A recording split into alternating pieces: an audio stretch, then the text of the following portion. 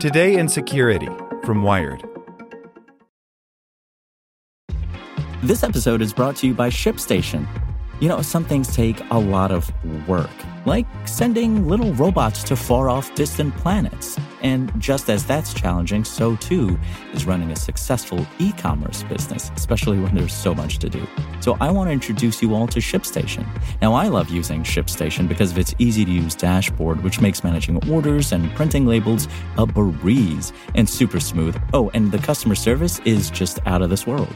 It's exactly what you need to help grow your business. Sign up for your free 60-day trial at shipstation.com/technews. That's shipstation.com/technews. As a longtime foreign correspondent, I've worked in lots of places, but nowhere as important to the world as China. I'm Jane Perlez, former Beijing bureau chief for the New York Times. Join me on my new podcast, Face Off, U.S. versus China, where I'll take you behind the scenes in the tumultuous U.S.-China relationship. Find Face Off wherever you get your podcasts. Welcome to the spoken edition of Wired. 7 Scenarios for How the Mueller Probe Might Wrap Up by Garrett M. Greff. The breaking news hit a snowy Washington, D.C. on Wednesday. Newly installed Attorney General William Barr appears to be preparing to announce the end of Special Counsel Robert Mueller's Russia investigation. But what would Mueller wrapping up actually mean? And does the rapid movement soon after Barr was installed at the Justice Department indicate that he shut down the Mueller probe prematurely? A recent New York Times article documenting Trump's 2-year-long campaign to obstruct and muddy the investigation exacerbated those fears, as did an ominous tweet by conservative commentator and White House spouse Matt Schlapp pronouncing that Mueller will be gone soon. The tea leaves around Mueller in recent weeks seem especially hard to read, and they're conflicting at best. CNN special counsel Stakeout has spotted prosecutors working long hours through snow days and holidays, just as they were in the days before Michael Cohen's surprise guilty plea last fall for lying to Congress. Yet there's also been no apparent grand jury movement since Roger Stone's indictment. So even as CNN Stakeout spotted D.C. prosecutors entering Mueller's offices, the type of people who Mueller might hand off cases to as he winds down, and the special counsel's staff carting out boxes, there's also recent evidence that Mueller still has a longer game in mind. The Stone prosecution is just getting underway. Mueller is still litigating over a mystery foreign company, and he's pushing forward trying to gain testimony from a Stone associate, Andrew Miller. In fact, the list of loose threads at this point is, in some ways, longer than the list of what Mueller has done publicly.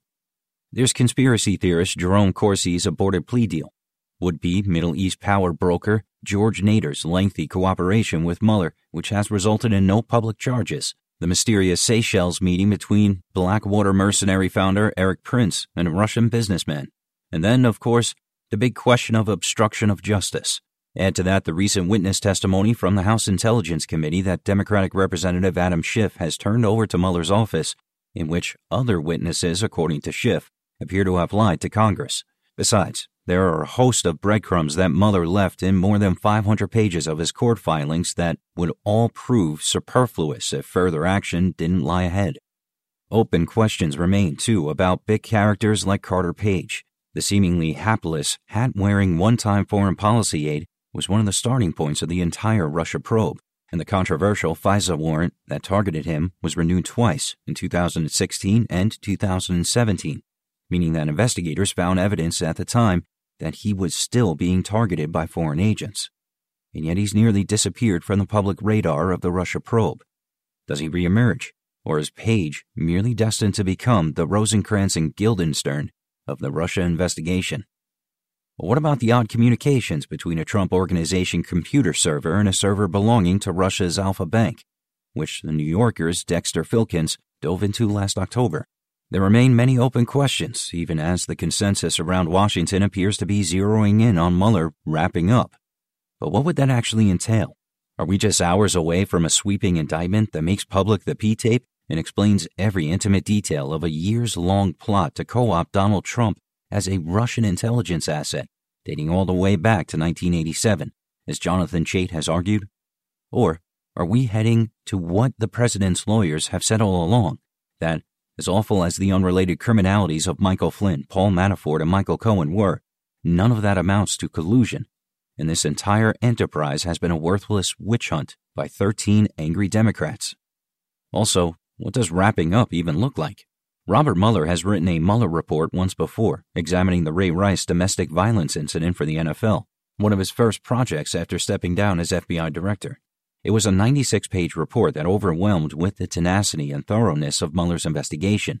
5 pages of the report focused on how packages were signed for in the NFL mailroom, and Mueller's team tracked down all 1,583 telephone calls that went in or out of NFL headquarters during the period in question. Yet, its conclusions were narrow and left many critics of the league frustrated.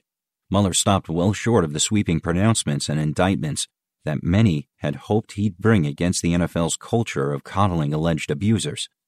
In some ways, that report helps illustrate just what we might expect in the hours, days, weeks, or months ahead as Mueller wraps up. In broad strokes, there are 7 scenarios that Mueller wrapping up could really mean. 1. Mueller sends the Attorney General a simple declination letter telling Bill Barr that he's concluded his work as special counsel, that the related grand jury has charged all identified crimes worthy of prosecution, and that there are no further cases to come. In some ways, a letter this simple, which itself would represent a stunning anticlimax to the most politically charged investigation in modern American history, would be the most Mueller-like, an understated and quiet end to the probe by a man who has always preferred to let his work speak for itself. If Mueller stops here, with no further meaty comment or additional charges, his probe will still rank as one of the most significant and eye-opening counterintelligence probes in our history, even though it would have failed to identify any direct collusion between Trump and Russia. 2. Mueller compiles a detailed roadmap, providing Congress with an annotated bibliography, or an index of sorts, outlining impeachment-worthy presidential high crimes and misdemeanors. Lawfare's Benjamin Witz and others pried out of the National Archives the analogous document that the Watergate special prosecutor created to help Congress charge President Nixon. It's a detailed guide to evidence and grand jury testimony that could inform an impeachment trial.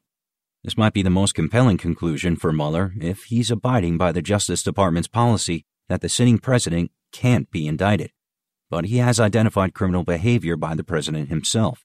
It may be similarly attractive if Mueller has found compromising actions by the president that fall short of a chargeable federal crime, but that nonetheless represent political behavior or collusion that a healthy democracy cannot abide in its leaders or candidates.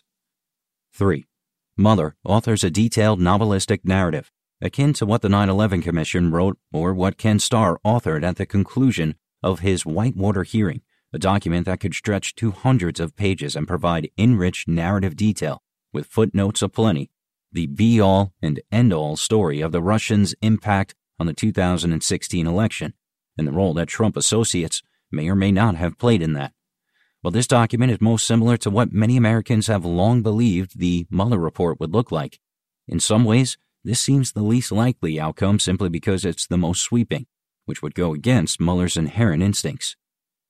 4.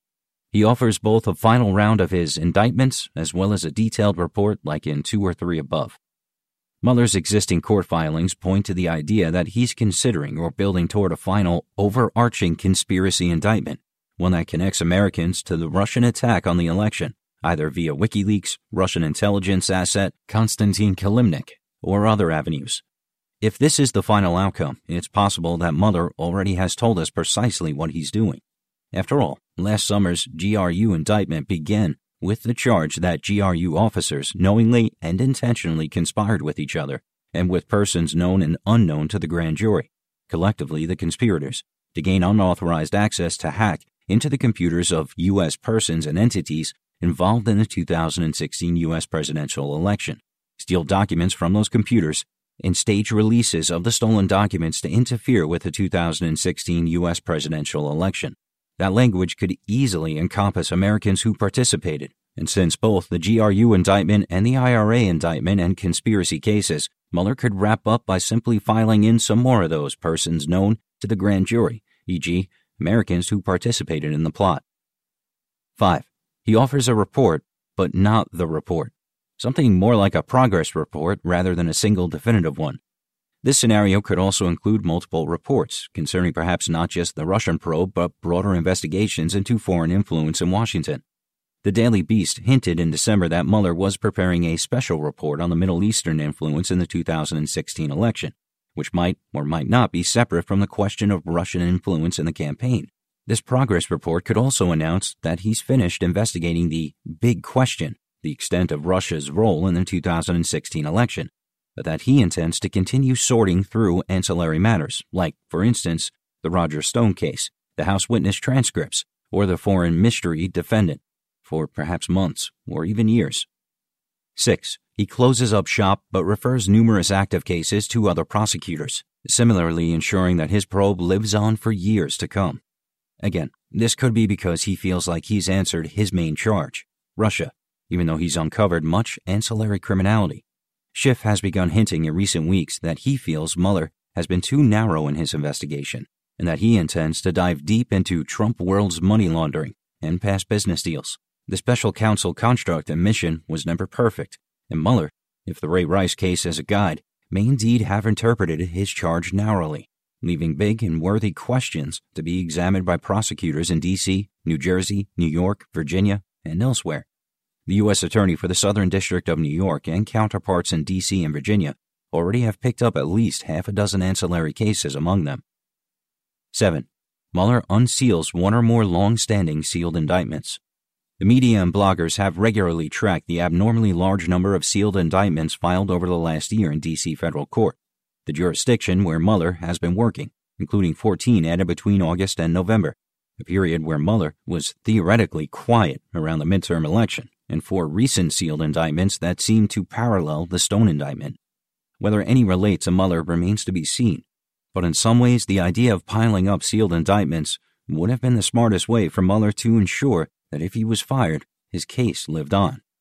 While the 7 scenarios above capture the broad outlines of what the end of his probe might look like, the truth is that he could choose some of one and a bit of another, meaning that there are almost infinite variations of how the case could unfold from him in the days ahead. It's also worth noting that the Mueller probe, however it ends, represents a shrinking percentage of Trump's potential legal troubles, as a total of at least 18 investigations surround Trump's world, led by at least 7 different prosecutors and investigators. Since Wired's original tally of 17 distinct investigations in December, we've seen news of a state and federal probe looking at undocumented workers at Trump's New Jersey golf club. And all of that doesn't count any of the work by the new Democratic-led House Intelligence Committee, the Senate Intelligence Committee's ongoing work, nor any of the other probes led by other House committees. Even a complete and total exoneration by Mueller on the Russia question would represent only a tiny ray of legal sunshine for the president.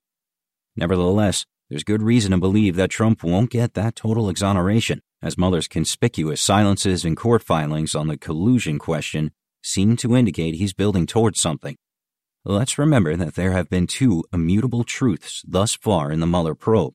First, every move has surprised us, both in timing and content. And second, every court filing has been more informed, detailed, and insightful than anyone imagined, and shown us that what we knew publicly was only the tip of the iceberg. There's no reason to think that Mueller's denouement will be anything different. Want to learn how you can make smarter decisions with your money? Well, I've got the podcast for you. I'm Sean Piles, and I host NerdWallet's Smart Money Podcast. Our show features our team of nerds, personal finance experts in credit cards, banking, investing, and more. And they'll help you make the most of your money while cutting through the clutter and misinformation in today's world of personal finance. You'll get clarity on strategies to help you build your wealth, invest wisely, shop for financial products, and plan for major life events. Listen to NerdWallet's Smart Money Podcast wherever you get your podcasts.